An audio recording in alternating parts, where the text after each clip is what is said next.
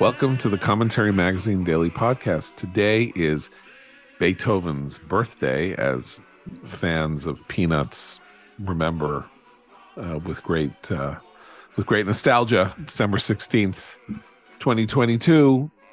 Linus, of course, having the annual Beethoven's birthday parties and celebrations and all of that. I'm John Podhoretz, the editor of Commentary. With me, as always, executive editor Abe Greenwald. Hi, Abe. Hi, John. Media commentary columnist and American Enterprise Institute fellow Christine Rosen. Hi, Christine. Hi, John. An associate editor and author of The Rise of the New Puritans, Noah Rothman. Hi, Noah. Hi, John. So two unrelated incidents yesterday, or unrelated matters yesterday that nonetheless are related culturally, politically, and sociologically. In the morning, after teasing a major announcement for 24 hours with a bizarre meme cartoon photograph of himself with glowing red eyes standing in front of Trump Tower, as Abe said. I think Abe said, like Homelander on the show The Boys, which, by the way, is on Amazon, is an ultra violent and incredibly dirty superhero satire series that, if you can take the ultra violence and the filthiness, is fantastic. A viewing recommendation for you, but again, with very, very serious caveats here. Homelander being a character on The Boys, Trump looking like Homelander, announcing a major announcement, and then it turns out that he's selling non-fungible tokens for $99, or you can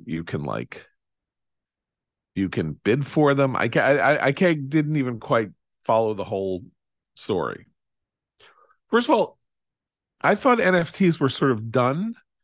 I had this sense, maybe I don't know why, but I mean that there was some point like a year ago or like 9 months ago or something like that where people were like, "What is this? Is crazy." We're buying. You're right.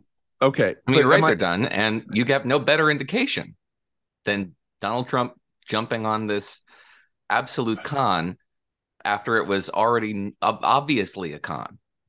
But I mean, he's jumping on it, which means we say it's a con. And this then gets the whole point that we were saying about Sam Bankman-Fried and the crypto business that he ran and other crypto businesses, convincing people of modest means that they should participate in the crypto bubble.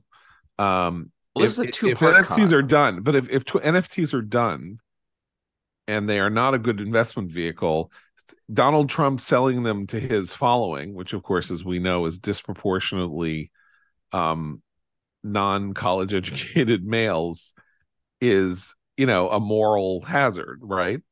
I guess we have to kind of explain what an NFT is, because they're hard to understand. I barely understand them myself. But insofar as I do understand them, they're pieces of art that you can own. Now you say, wait a minute, this piece of art is posted online. How do I own it? You can screen grab this and then you own it too, don't you? No.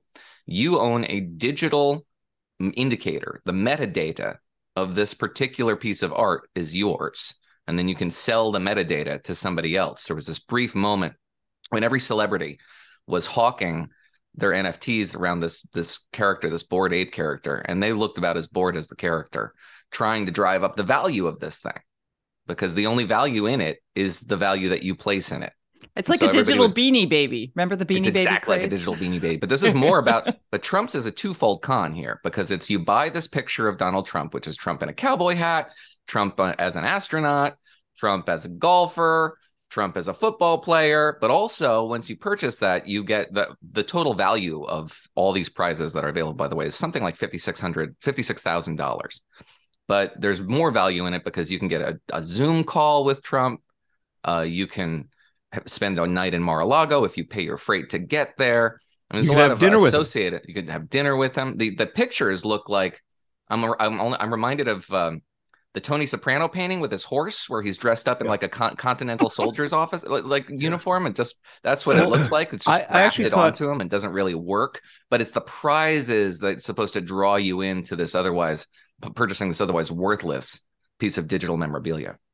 I got to say, I thought the images, first off, I thought they were funny. I mean, very funny.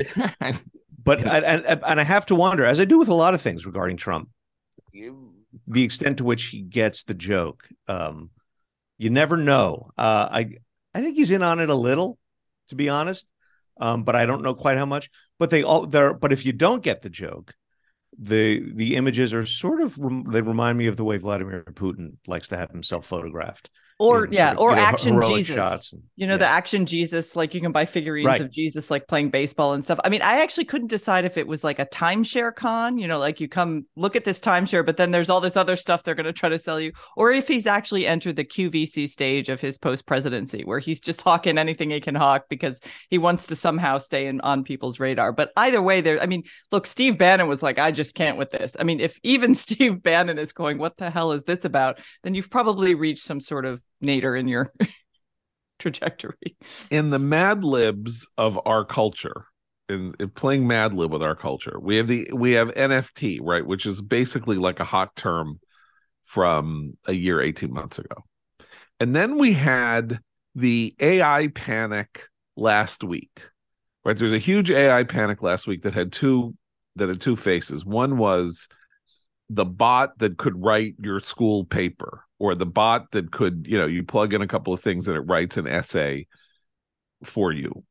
And the other was the AI that could essentially Photoshop you into your picture into different settings, right? So there was like the AI that was how you would look over the course of history. If you were in the 18th century, if you were a caveman, if you were a cowboy.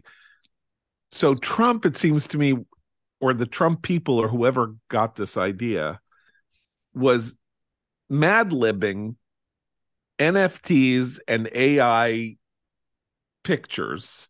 And it was like, if we do AI pictures of Trump, we can turn them into an NFT and then sell them to these morons who gave Trump $150 million in campaign donations this year, of which he spent a tenth, and God knows what he's going to do with the rest of it, outraising the entire Republican Party. Remember, the Republican Party, we keep talking about, Ronna McDaniel, why is she going to be chairman again? It's not the blah, blah, blah. The Republican Party is barely in existence any longer, in part because of the competition for fundraising dollars that is represented by Trump personally, who sends out those emails every day and gets people to send him all this money that he then doesn't use to get people elected or even to push issues. He just husbands it. And I guess maybe he'll keep it for his 2024 election bid or not, or maybe he's waiting until such time. Maybe there's some kind of time limit in which, as with a lot of soft money, he can kind of steal it. He can kind of take it, use it for his own personal purposes. We don't even know what that means, which is true of a lot of campaign funds, but I don't know what the legal story is with this money. So that's why I say I think there's some kind of weird game going on here where people are, it's like when you make the breakdancing movie Breakin', Electric Boogaloo is Breakin' 2 is the sequel, and then you got to make a third sequel, and you do Breakin' and The Exorcist, and then the breakdancing woman is then possessed by the devil. So this is the NFT mixed with the AI photograph in order to create a Trump marketing sequel, because he's got nothing to sell right now except his presidential candidacy. And guess what? I know he declared maybe he's not going to run. I'm back to the maybe he's not going to run. Well, he is running. So he would have to unrun. You'd have to drop out. You would have to drop out. But I'm just saying, like, he's not going to drop out because being in means that he can sell a lot of crap to people. But if this is where his heart is, which is like, hey, let me market, it's like Trump steaks without a steak. It's like, let me market the NFT of a steak, and then you can have the steak. You don't even have to eat the steak. Like, it's just another direct marketing, scheme. So maybe this entire reelection is a direct marketing scheme, and he's like going to drop out in October and November. Well, that was always the story about his initial presidential run, right? It was just a way to get attention because he wanted to launch Trump TV, his own network where he would, do programming and stuff. And then, oopsie, he actually won the presidency and had to try to be president. But I mean, this strikes me as a guy who's surrounded by Z-list advisors, all of whom are about 2 years out of date in terms of what's happening or cool or things political candidates can do to get attention. And they're like, hey, we should do these NFTs. The kids really love these days. And he was like, let's do it. And, I'll look amazing like a superhero. I mean, it just seems so amateur. It's just really, really amateur. But it seems so amateur that I honestly have to, I don't think we can entirely discount that there's an intentionally absurdist aspect to this. Given. Yeah, it's a possibility. So I don't know why. I don't know for what to what end. Yeah. I mean, but yeah, he's Jean Arp or Hans Arp or what? Like, he's the original Dadaist. Like, this is performance art of a very high level. If it's performance art, Warholian, like Banksy combined with Warhol combined with the Yippies. I don't know. I mean, it's. You kind of want it to be performance art because, again, turning my brain into a Dali painting, though, it's like melting it. But that would at least suggest that there was a kind of governing intelligence and kind of purposeful plan to his actions, which of course was the entire source material of the American greatness intellectual movement of the last 6 years, which was an effort to say, you see, there is a governing set of ideas, transformational, revolutionary, world-changing ideas. He's not going to articulate them, so that's left to us to articulate. Here's what they are.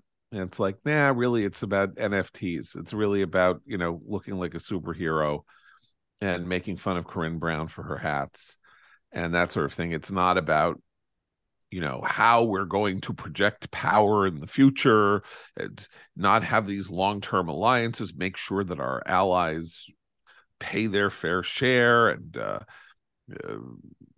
this is the way you war against woke, and you defeat them the way they try to defeat us. And it's like, really, it's just another grift. It's another direct marketing grift. Those people who are invested intellectually in that project would realize that they've hitched their wagon to a vehicle that isn't going to advance their personal interests. I mean, this comes as a lot of people they need on Trump's vehicle. Side. Well, unfortunately, it's part of the problem is it's not just the messaging, it's the message. That's way you have bad messengers because they're attracted to a bad message, but that's something they have to confront on their own. This comes at a time when a lot of Trump's allies have been saying now publicly that they don't know what he's doing, that he doesn't seem to have his heart in it. He's not doing what he loves. He loves doing rallies. He loves doing events. He loves being a presidential candidate and soaking in the adoration of the people who are attracted to his movement. And he's not doing it. And I haven't heard a convincing explanation as to why. Oh, well, so let me read to you from, I'm sorry, I got to pull it up here. I got this through Mark Halperin's Wide World of News email this morning. Again, he expresses bafflement at what Trump is up to, but then the Wall Street Journal apparently has a piece this morning, which I haven't seen, but I'm now going to read to you from the excerpt from Mark's email. While Mr. Trump has kept a lower public profile since the announcement, his advisors have been developing a strategy that will put him on the campaign trail early next year. Oh, so I read that, I think, so he's going to have rallies, right?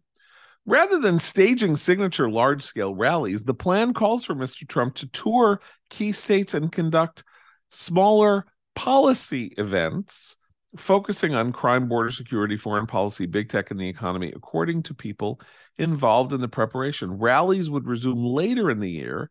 Advisors said it was never the plan to do such events early on. The goal of the policy events, these people said, is to remind voters of the ideas Mr. Trump advanced during his time of office, which remain popular among Republicans, even if his personal style isn't. Mr. Trump this week recorded several videos, including one outlining what he would do if elected. A campaign website is scheduled to be launched next week. He is also planning to do more interviews with a mix of mainstream outlets and conservative ones. So Trump is going to spend 6 months having issue-based policy roundtables. Who are these advisors? What kind of nonsense is this? He's using the AI, John. The AI. No, but I mean, are you kidding me? He'll go for 10 minutes, and then he'll go, well, I was very unfairly treated. In Maricopa County, there was a homeless Venezuelan communist who was spitting into the voting machine and magically making all the votes go to Biden. I mean, this reminds me that yesterday, he opens his mouth, he has a noun, a verb, and I was very unfairly treated. The NFTs came out yesterday at the same time that he revealed this to a thud, revealed his disinformation policy. Like, he actually had a policy announcement yesterday that nobody paid attention to. It was about his particular preferences about how the government would approach disinformation and information related the warnings categories that they're trying to create here. And who cares? But it was a policy announcement, and just nobody noticed it because it was accompanied with this big sideshow spectacle. Well, and he also has no foil right now, right? He's filling all this time. He's the only declared candidate for the Republican primary in 2024. He's filling all. Maybe he thinks I'm gonna dominate, the headlines with these policy fora or whatever he thinks he's doing.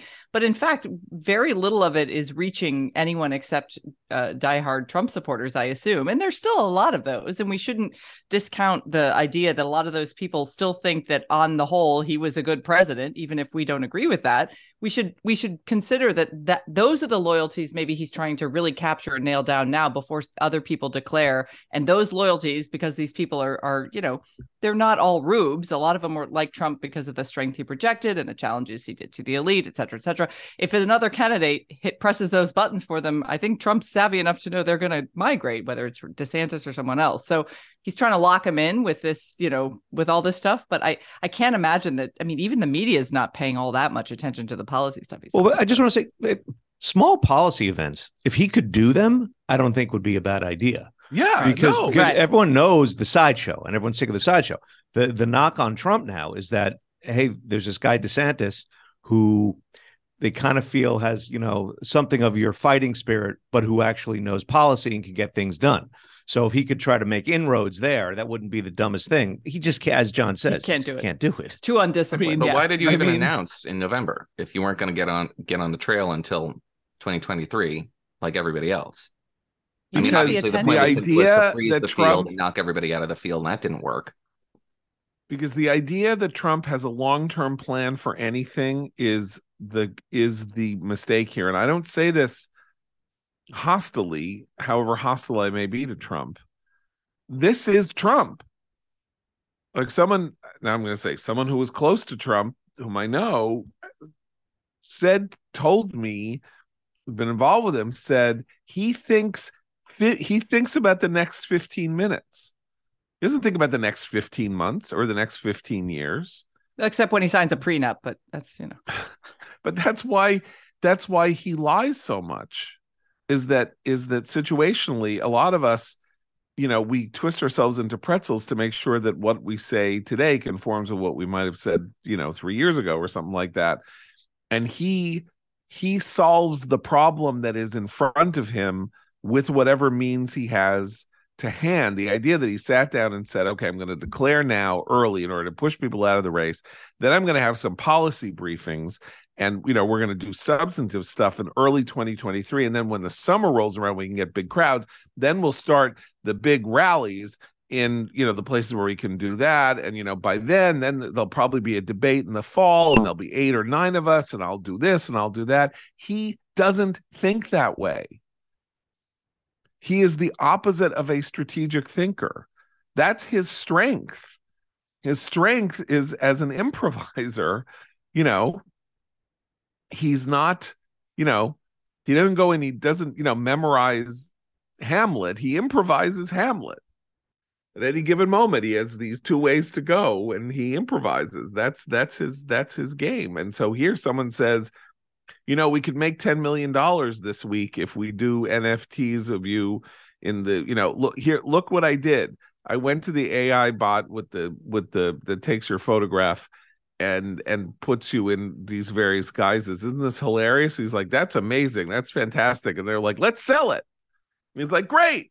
It's like, aren't you running? No, we're selling it. But you're running for print. No, it's fine. Whatever. Get out of here. I mean, so if I'm DeSantis, I'm feeling pretty good today, is what I'm saying. Like, we keep thinking that Trump is playing 4-dimensional chess, and then it turns out that he's playing checkers, and now he's just playing 52 pickup. He's not playing anything. There's no game. He doesn't have a game. It's just. I mean, this is a game. No, but you know what I mean. A game meaning that there are rules and you follow the rules and then you win, right? That's a game. I mean, he's playing. There's a great, very amusing, touching book and movie about baseball called "Bang the Drum Slowly" by Mark Harris, and it's about baseball players, but before the age when all baseball players were rich from their baseball contracts, and they would go around the country. And they would get people to sit down after a game in the hotel and play cards with them. And they would play a game called Teg War, which was the exciting game without any rules. And these people would be starstruck, starry-eyed, playing with the players on the New York Mammoths, which is the name of the team. And they just made up rules as they were playing the card game and then took the person's money. It was like, well, of course, that's a 4 of a stretch. What an amazing hand you have there. And then, just take the guy's money. Since he said he knew what the game was, he understood the rules of Teg War, it would be too humiliating to say, wait, I don't understand how you just won that hand. That's Trump. He's playing Teg War. And everybody in 2015, 2016 thought that it was a rules-based game.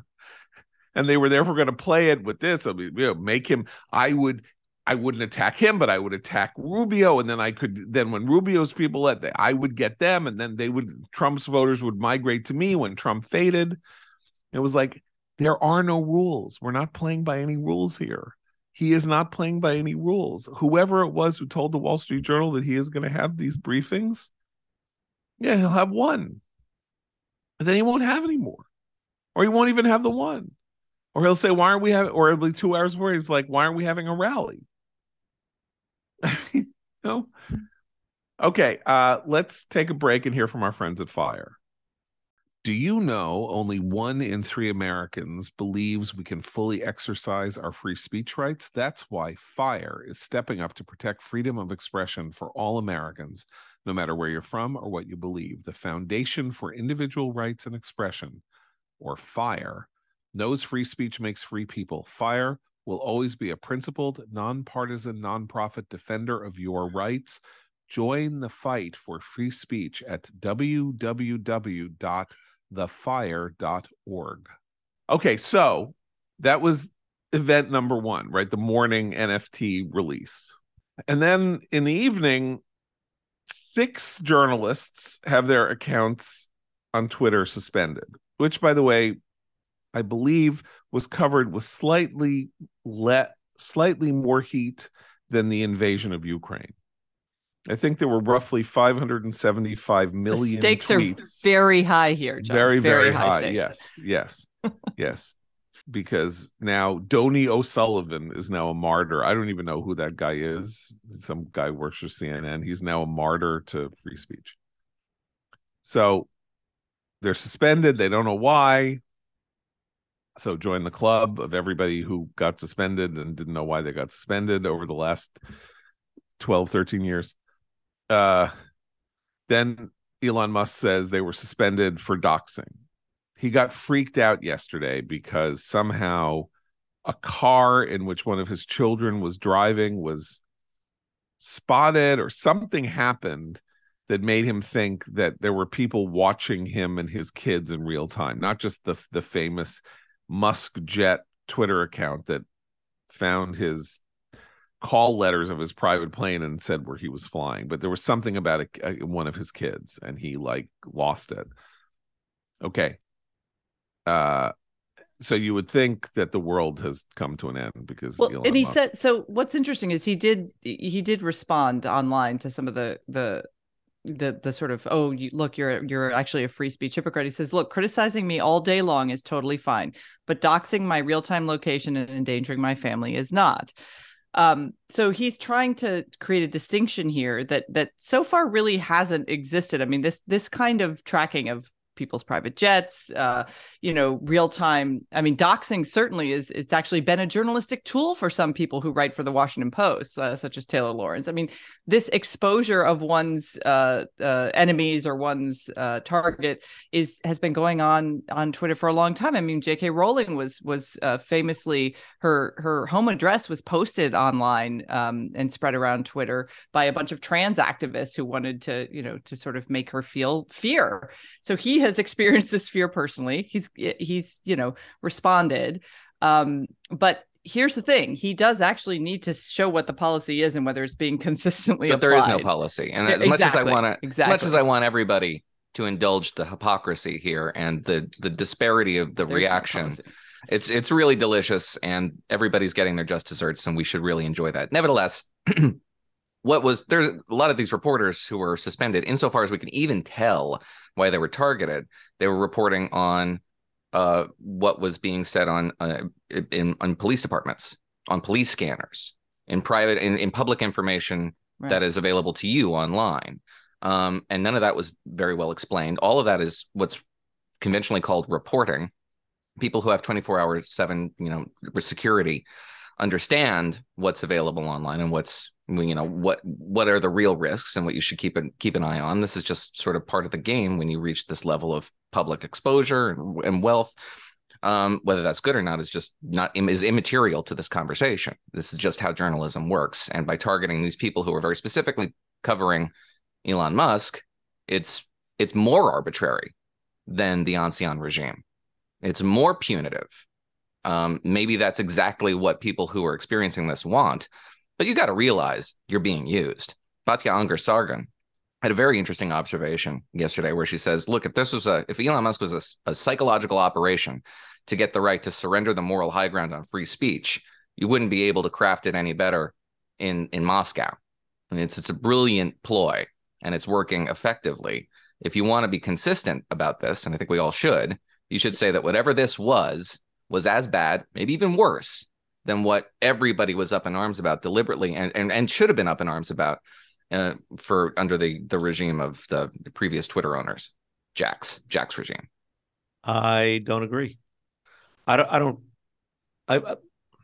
mean, look, I was never someone who was thoroughly outraged by the shadow banning of conservatives either. I mostly cared that Twitter lied about it and that journalists lied about it to cover for Twitter shadow banning. Monk strikes me as the kind of guy who's going to talk about this. He sort of has already, and will sort of incorporate this into some sort of tweet poll dialogue about policy. Post talk. Yeah, well, yeah, but that is better than what happened before, which was there was nothing. It was everything was happening behind the scenes. Well, post talk is by definition a lie.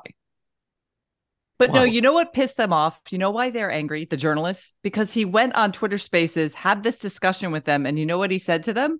He said, everyone's going to be treated the same. You're not special because you're a journalist. You're a citizen. You dox, you get suspended. You're not special because you're a journalist. That is the phrase. He is treating them special. Well, no, he is applying a unique standard to them.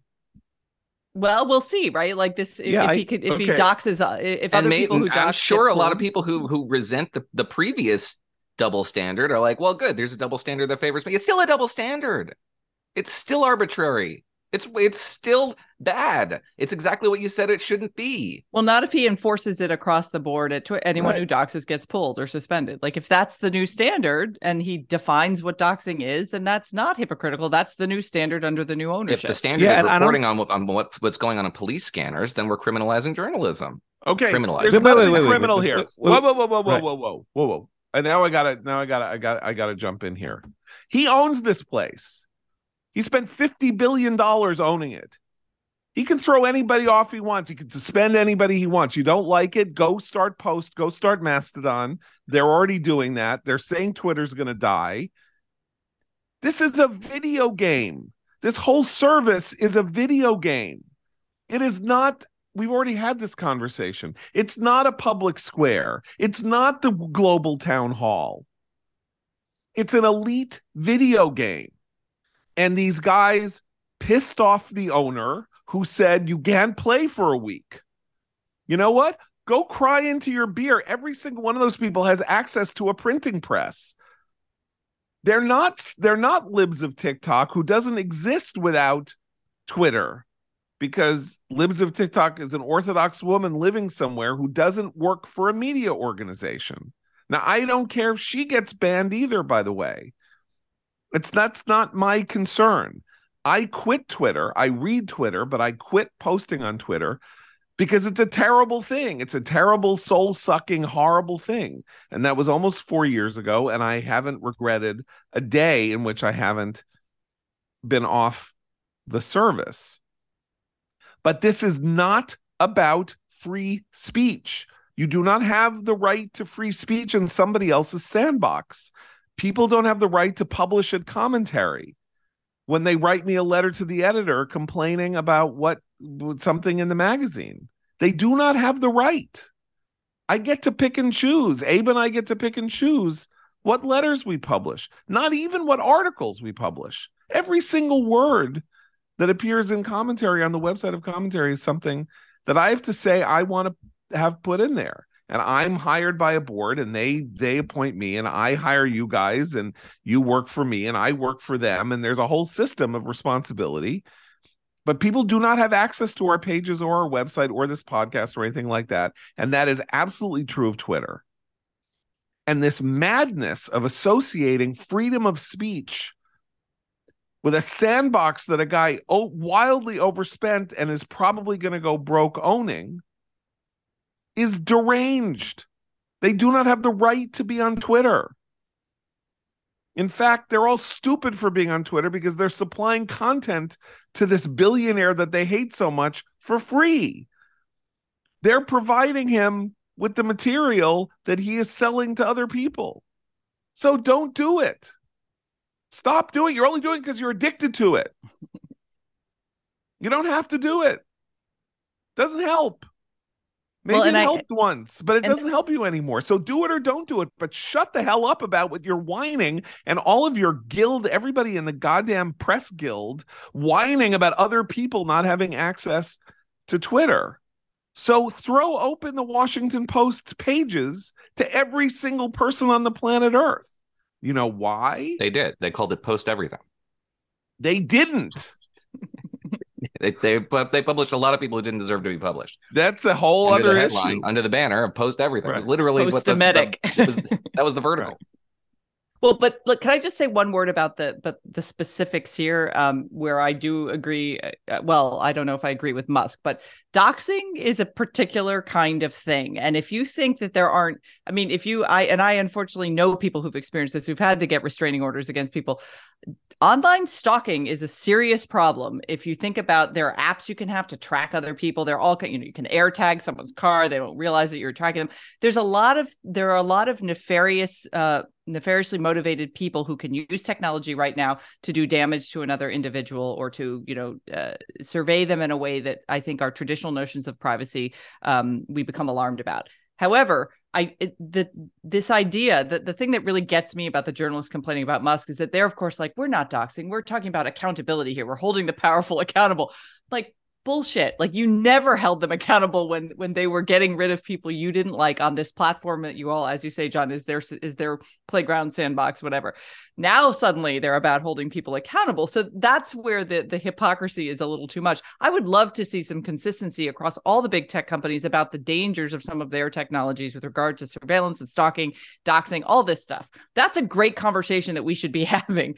Talk to a victim of domestic violence about that. They will have a lot to say about things we could do to make the world a safer place in our digital universe here. But that's not what this is really about. So they're kind of hiding behind both, journalistic accountability, he said free speech, he doesn't mean it. They're completely disingenuous. Now, whether or not he's disingenuous, I think remains to be seen, because if he enforces this policy consistently, we can say policy? He meant it. Articulate the policy. Well, he has to articulate no doxing. No doxing. It's not doxing. It's not doxing to report on what police are talking about. Yes, I don't agree at all. I don't agree at all. Absolutely. No, it's publicly available information that he doesn't have to publish. Right. Every newspaper on Earth. It is if you use it to dox someone. Yeah, some people use that scanner info. Wait, what is doxing? Define doxing now. The exposure of someone's address or personal contact information in a public forum. Right. And tracking them in real time so that you can actually locate that person in real time, potentially to cause them harm. As far as I understand it, that's not what Donnie was up to. That's the only thing that caught him in this dragnet.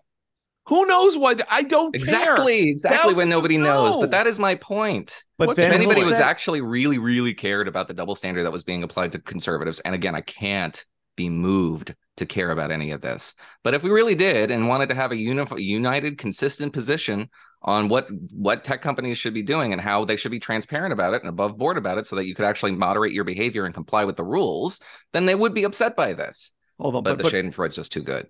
But it is fantastic. But I have to say, I don't think it's at all impossible that Musk will come out and say, all right, so I got it a little wrong. I'm going to maybe I suspended some accounts that I shouldn't have suspended. But, this is a work in progress and I'm working it out. And I'm going to crack down on doxing. And it's not crazy that I started with people who are doxing me. And we'll do a Twitter poll about it, probably. Yeah, he did. He did. Oh, he did? Of course. He had a Twitter poll about how long the people should stay suspended. So I think I agree with Christine. I think we'll see. I mean, again, so he will or he won't. So get off Twitter, you jerks. And by the way, a free speech absolutist wouldn't submit their principles to a poll. It's not free speech. Exactly, because this is all BS. This is all a smokescreen. It's all ad hoc, just designed to retroactively justify whatever you want to do, which is exactly what they said the last Twitter did. It's his house. And that's exactly what people who defended the last iteration say your of wife Twitter is said. Ugly, and then he's like, get out of my house. Like, it doesn't matter. It doesn't matter. The difference, though, Noah, because everybody on Twitter is addicted to Twitter, and they. But the difference here is that the executives at Twitter, the people who ran these programs and did on a whim get rid of them, lied to Congress, lied to users, and lied to the public about what they were doing. So if he doesn't lie, that is a distinction here. That is a difference. The company was publicly traded. Right. And it was an entirely different creature now. It is not a publicly traded company. It does not have any fiduciary reporting obligations or legal reporting obligations as a publicly traded company in order to make its internal workings or its profits and losses or anything, transparent to the world. That's one of the virtues of it being private, if that's a virtue. Here's what I want to read to you from our old friend Nina Jankowicz. You may remember her as the person who was hired to be the disinformation czar in the Biden administration until it turned out that she was a disinformation czar in another sense, which is that she practiced disinformation and therefore didn't get the job. Quote, for the record, censorship doesn't look like a scholar, meaning her, getting hired to help the government coordinate counter-disinformation policy. Censorship looks like a self-absorbed, radicalized CEO silencing journalists who have reported critically about him and his company. It is not censorship to not publish people on a platform that you own. That is not what censorship is. The government stopping people from publishing things. The government of the United States or any government in the world At the urging of, say, a government-sponsored disinformation panel, for example. Yes. I mean, the use of the word censorship here gives the game away. They like censorship. They want to practice this entire liberal establishment just spent 2.5 years openly advocating for censorship of people who said the things that they didn't like about COVID and the vaccines and everything like that. So they throw around the word censorship like it's an evil, and they themselves were all participants in this evil. I actually happen to think that censorship is not necessarily an evil, and I can prove it by the simple thought experiment, which is we censor child porn. End of discussion. Censorship is not censorship is not a negative necessarily. There are all kinds of things that we censor and that government censors, or censorship may be the wrong term, because there are things that we make illegal that end up being outside the bounds of free speech, is another way of putting it. But you could call that censorship. You are still suppressing speech. You're still suppressing things that say, I should be able to have sex with an 8-year-old, or here's a picture of an 8-year-old that really makes me hot, or whatever. You can't do that. You'll go to jail. So we do everybody allows censorship. That a private company doesn't. Every single institution that publishes anything practices censorship by definition, because it doesn't publish other things.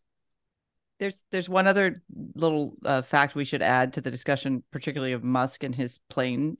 He participates in a program that the FAA allows to try to keep his plane's movements private for security reasons, right? There's a privacy program. It makes your plane identification private so that it's harder to track. A lot of, muckety mucks use this so that people can't actually try to find them in real time. So he was already doing the thing to try to protect his privacy there. Now, you can argue about whether he should be allowed to do that, but like if he owns the plane, this program is available to him. Why not? So it is in that sense. I think that's why he felt it was a kind of doxing, because they were going around what was the only available thing for him to keep that information private, and then posting it so that they could track him in real time. I mean, it's a small detail, but I think it actually matters in terms of how, if Noah's right, if we need to come up with a definition of doxing and transparent rules for this, if he's going to want to take the moral high ground. But that is actually, I think, evidence that he had thought through the risks of a lot of this stuff already, and that this was clearly a go around of the only. But by the way, that is available. We don't have to do anything. Either what he does is going to destroy Twitter or help Twitter or whatever. It doesn't matter. Like, they can whine and bitch and moan all they want. We are not involved in the decision-making process. This is not a public forum. It is not whether or not he has polls or he doesn't have polls. He owns this. That's all there is. He owns it, and that's it. And he can do whatever he wants with it. And if you don't like it, you go somewhere else, and maybe he'll destroy it. And you know what? That would be fantastic.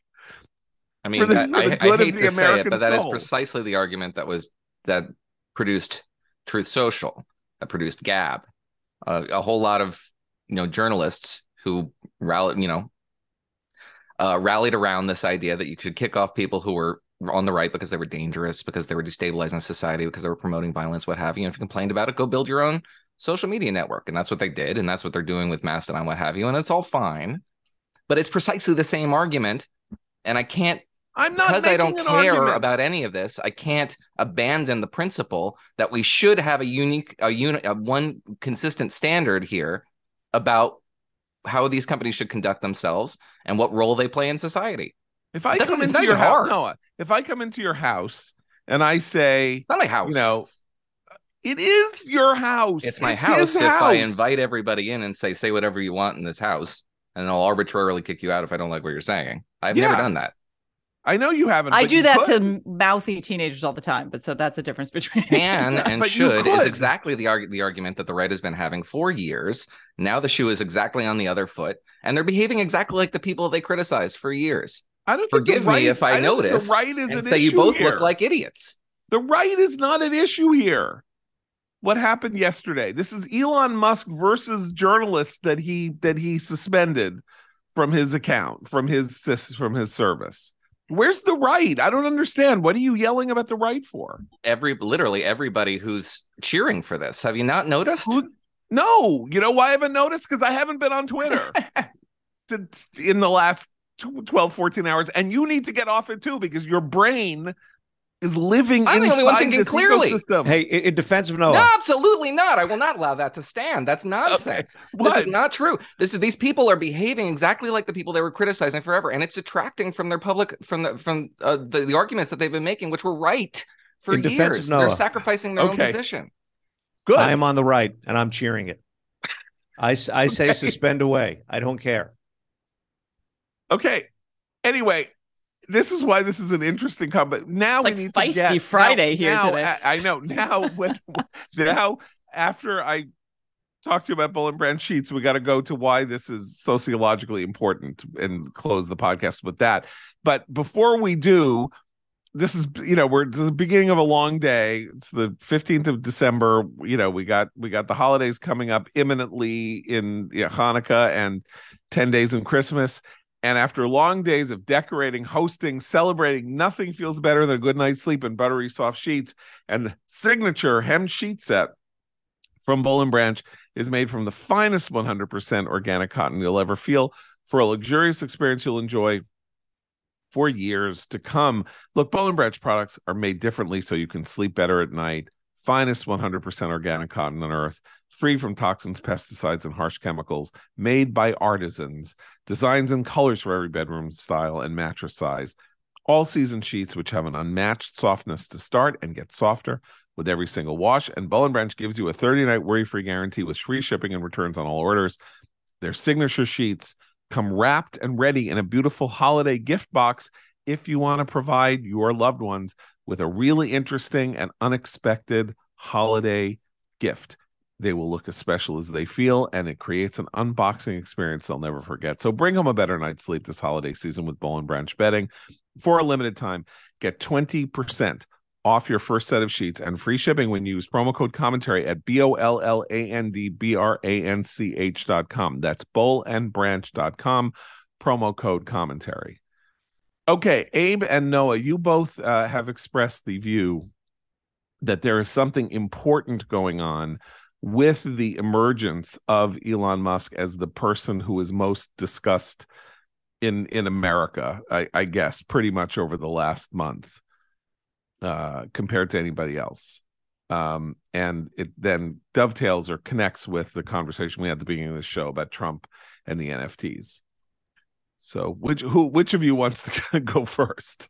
Well, I can jump in and just say that, yeah, we saw in a single day, Trump, who was the previous public enemy number one, he making good on his big announcement, released a absurdist art con, and everyone thought he would look like a clown. No one particularly cared. And then you have Musk, who seems to have threatened the very foundations of the West itself with his moves to suspend certain Twitter accounts. So he has completely taken the place. Musk has completely taken the place in the public imagination as enemy number one,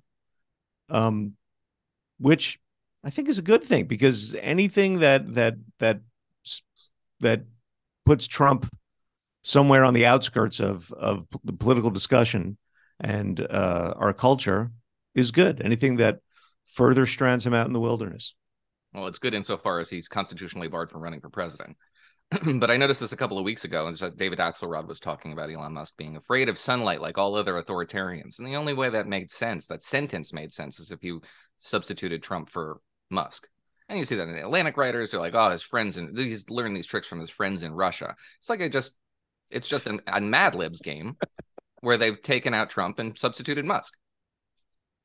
But look, let's use other examples from popular culture. When something is the focus of all attention, in the middle of the time that something is the focus of all attention, you cannot imagine a time in which it is not. It's like if you're really sick, if you have like an incredibly sore throat, right? And you're like in pain from the sore throat, and it's like the third day, and you're like, I forgot what it was like to not have a sore throat. I don't remember what it feels like to not be in pain or something like that, right? So that's the negative. The positive is like, my God, every Marvel movie comes out and it's a blockbuster.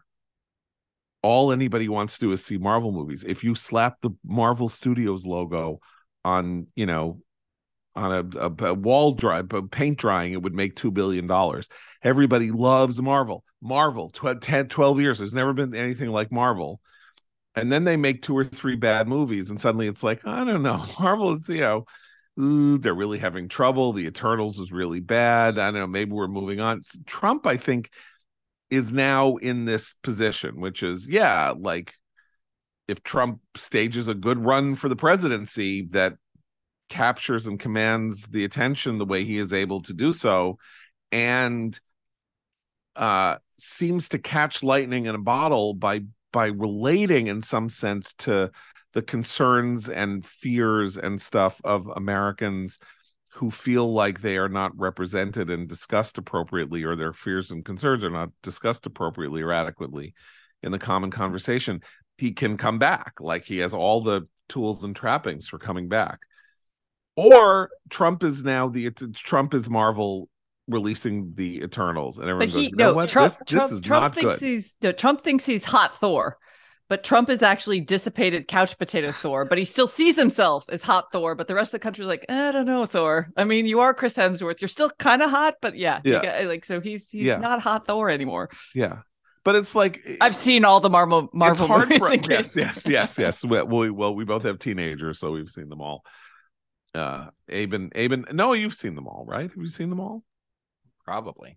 Okay. Anyway, I'm just trying to come up with appropriate analogy. When things go cold, culturally, when something has been hot for a long time, you can't imagine it going cold. And then it goes cold, and then it's like, well, of course it's cold. It's like, Happy Days is, like everybody watches every episode of Happy Days, and then you get to the 7th season, and suddenly it's like 40th in the ratings. It's like, well, it's Happy Days. I don't know. It's kind of jumped the shark there a couple of seasons ago. I mean, so and when that happens to something that requires white hot heatedness, it requires it. I mean, maybe the better example is social media generally, which fits with this conversation. I mean, we just had an attempt by Congress to regulate journalism, in part because it relied so heavily on the Facebook model, and Facebook needed to be broken up because it's this most incredibly powerful company. And there was this, this is the zombie idea that's been with us now since 2018, which doesn't fit our lived experience. You look outside and you see what's happening to Facebook, and it is destroying itself. It is murdering itself slowly. So you're referring, by the way, destruction of the market. And everybody lost their faith in the market, and the market somehow always reminds us that it's a very dynamic thing that creates it as well as destroys. But you're referring to the journalism. What was it called again? The thing that was in the National Defense Authorization. Yeah, it was like funding journalism, and it was a giveaway. The idea was it wasn't a giveaway. Oh, no, it was much worse than that. It was much worse than that. It's called the sorry, I'm looking this up. Journalism Competition and Preservation Act, which does exactly the opposite of what it's designed to do. It's supposed to prop up local journalist outfits by making tech companies pay them. Literally, tech companies would have to fund with their largesse local media outlets for the privilege of hosting the content that they produce on their social media networks. This was a solution to a problem that hasn't really been the problem it was when this legislation was crafted, constitutionally dubious as it is, and certainly an assault on the social compact. Right. But yeah, it was designed to address the problem of Facebook before it was Meta. Meta doesn't need addressing. Maybe Facebook did. By the way, it doesn't anymore. Okay, so I'm going to dilate on this for 90 seconds, and I want to go back to Muskin.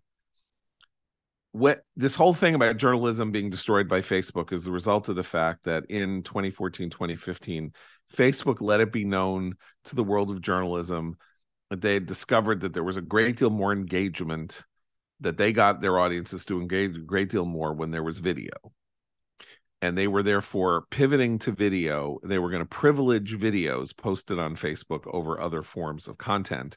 And they wanted to let journalists, journalistic organizations, everybody know that this was the case in case journalistic organizations wanted to continue to maximize their audience engagement on Facebook. Video would be the way to go about it. Now, we have a tiny little product in commentary relative to other products. You know, but 30,000 subscribers, small scale, not, you know, not 6 million like the New York Times. So what we do isn't going to make that much different. But guess who didn't pivot to video? We didn't. Commentary didn't. Why? Well, when this happened, I was about 56, 57 years old. I had been in the media for 35 years, working in relatively senior positions at various organizations. And one of the things that I learned over time, ruefully, because I had been in these management positions quite young and saw mistakes being made, was that every 18 months, something came along where somebody said, we need to shift course because the world is changing and we need to do a lot of direct mail, or we need to have a controlled circulation, free publication that's like television. We'll send out 1 million copies every week of a magazine, and then we can sell advertising against what we are distributing for free, like a supermarket shopper, or again, like a television network or something like that. Or we need to do this, or we need to do that. And business sides of publications then press the editorial sides to do things in order to meet this hot new idea. Stuff was done, people were fired, new people were hired, and it made no difference, or it was actually destructive of the project. So the one thing I learned over time was, don't change. Don't change your product if people like it. Maybe you could make it a lot more successful, but you can certainly make it a lot less successful. Maybe you got a 10% chance of like hitting the sweet spot and turning into the hottest thing in the world, or you go out of business. It's more likely you'll go out of business than you'll hit the sweet spot. And so we didn't do it. A lot of people did it, and a lot of very powerful organizations. And guess what? It was an enormous blunder. Publications, meaning print things that produce things for people to read, suddenly started making lousy videos because Facebook told them that this was the way to make money. And, you know, it's now been 7 years, you know, like, and then they want the government to step in because they were feckless and stupid and listened to the marketing arm of an organization that did not have their best interests at heart. And they do the bidding of this new master and then find that it's injurious to them. Yeah, let them suffer the consequences, because people who didn't do it have the right to profit from not having destroyed their product, you know, have the right to sort of like remain in the marketplace when other people destroy their product. Like, you don't get to put your finger on the scale when you do it, or have the government put their finger on the scale when you do it yourself. That is part and parcel of the story here. So I just wanted to split off, and it's not to praise me particularly or this business decision. It's like anybody could have seen this coming. The minute that they said, oh, you're a magazine or a newspaper, do video. It's like, oh, you're a comedian, go sing opera.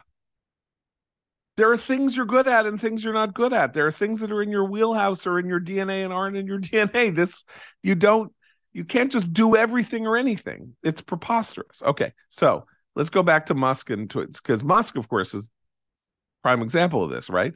He knows how to engineer. He knows how to make cars. He knows how to sell cars. He knows how to make spaceships or sell spaceship, whatever.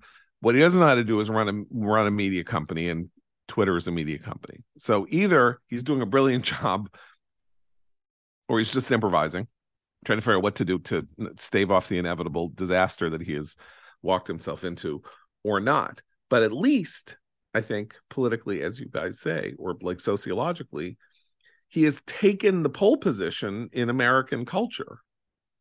Now, I don't know if there's been a business figure like him since Bill Gates in the early 90s, where Bill Gates sort of like was Ted Turner. Bill Gates opened his mouth and said hello, and 12 magazines put him on the cover. I don't remember that. Yeah, I do remember it Ted was. Turner being a weird Buffalo enthusiast who had a penchant for saying the strangest things. No, but ever he said this. anybody Yeah, put a well, your microphone on. analogy is right because Ted Turner was, was sort of a bipolar lunatic and did crazy things. But I'm just saying, like, there is a thing where nothing that Elon Musk now does is not utterly fascinating to people in every possible way. A lot of it negative, some of it positive, whatever. And Musk loves it the same way Trump loved it, right? He can't get enough of it, and he's going to try to magnify it at every turn. And he and his enemies are now locked in that same symbiotic relationship, that dynamic that we saw with Trump. I think in business terms, it's his only play with Twitter. Is he makes Twitter itself a lightning rod. And maybe that can draw so much attention that he can up the ad rates. Because I don't know where he goes from here. I don't know how he services the debt payments. It's just very hard to see beyond that somehow. And we're talking about him too. We're talking here they are, Trump and Musk locked in an endless, battle for our attention. And then meanwhile, Joe Biden is sitting there quietly, sleeping and going to Delaware for the weekend and everything like that. And then as Christine pointed out, our friend John Ellis, who runs the News Items newsletter, finds an item that says that, oh, you know what? Without anybody watching, like 3 or 4 months ago, Biden provided an $82 billion buyout, or like what would you call it? Payout. It's a bailout. A bailout. Yeah. See, I can't even speak English anymore. A bailout to the Teamsters and other union pension funds that were about to go belly up because they were terribly mismanaged and took on high risk investments that people advised them not to. Yeah, so they were bailed out, and no one knew it happened. $82 billion. And so, taxpayers who don't have pensions are bailing out the people with pensions. Yeah. And let's just point out here that this is the advantage of not being the focus of all attention and everything that goes on, is that somehow you can be the president of the United States running the government and have your people running the government, and they can sneak in a nearly $100 billion, payoff to people. And the news was only released publicly because Biden needed some kind of a counterweight to he did such a terrible thing to the poor railroad workers last week or whenever that was. So there are advantages to flying under the radar. And, I think that's going to be the story of 2023 is don't assume that everything that comes around and, sucks up all the oxygen is going to be sucking up all the oxygen can also lead you to blow up. So I know that wasn't true of Trump when we thought that it was the case in 2015, 2016, but that doesn't mean that we're in for an endless recapitulation of everything. Hope you have a wonderful weekend. I hope that for those of you who are celebrating Hanukkah on Sunday, that your kids don't cry with disappointment at the presents that you give them. As you can see, I have rueful history of this sort of thing. Giving kids presents is a fool's errand, but maybe they'll enjoy them. I don't know. I'm worried about my own kids. No, you have good plans for yours next week? To a friend's house where they will host me and make me latkes. Excellent. Yeah. Okay. Yeah, no, we are giving something much bigger than we wanted to, only because my oldest stumbled across a picture in my wife's camera reel of something she had seen in the store and was going, I'm going to get this. And I said, wow, that's pretty cool. Well, I guess we're giving you that. Nice. Oops.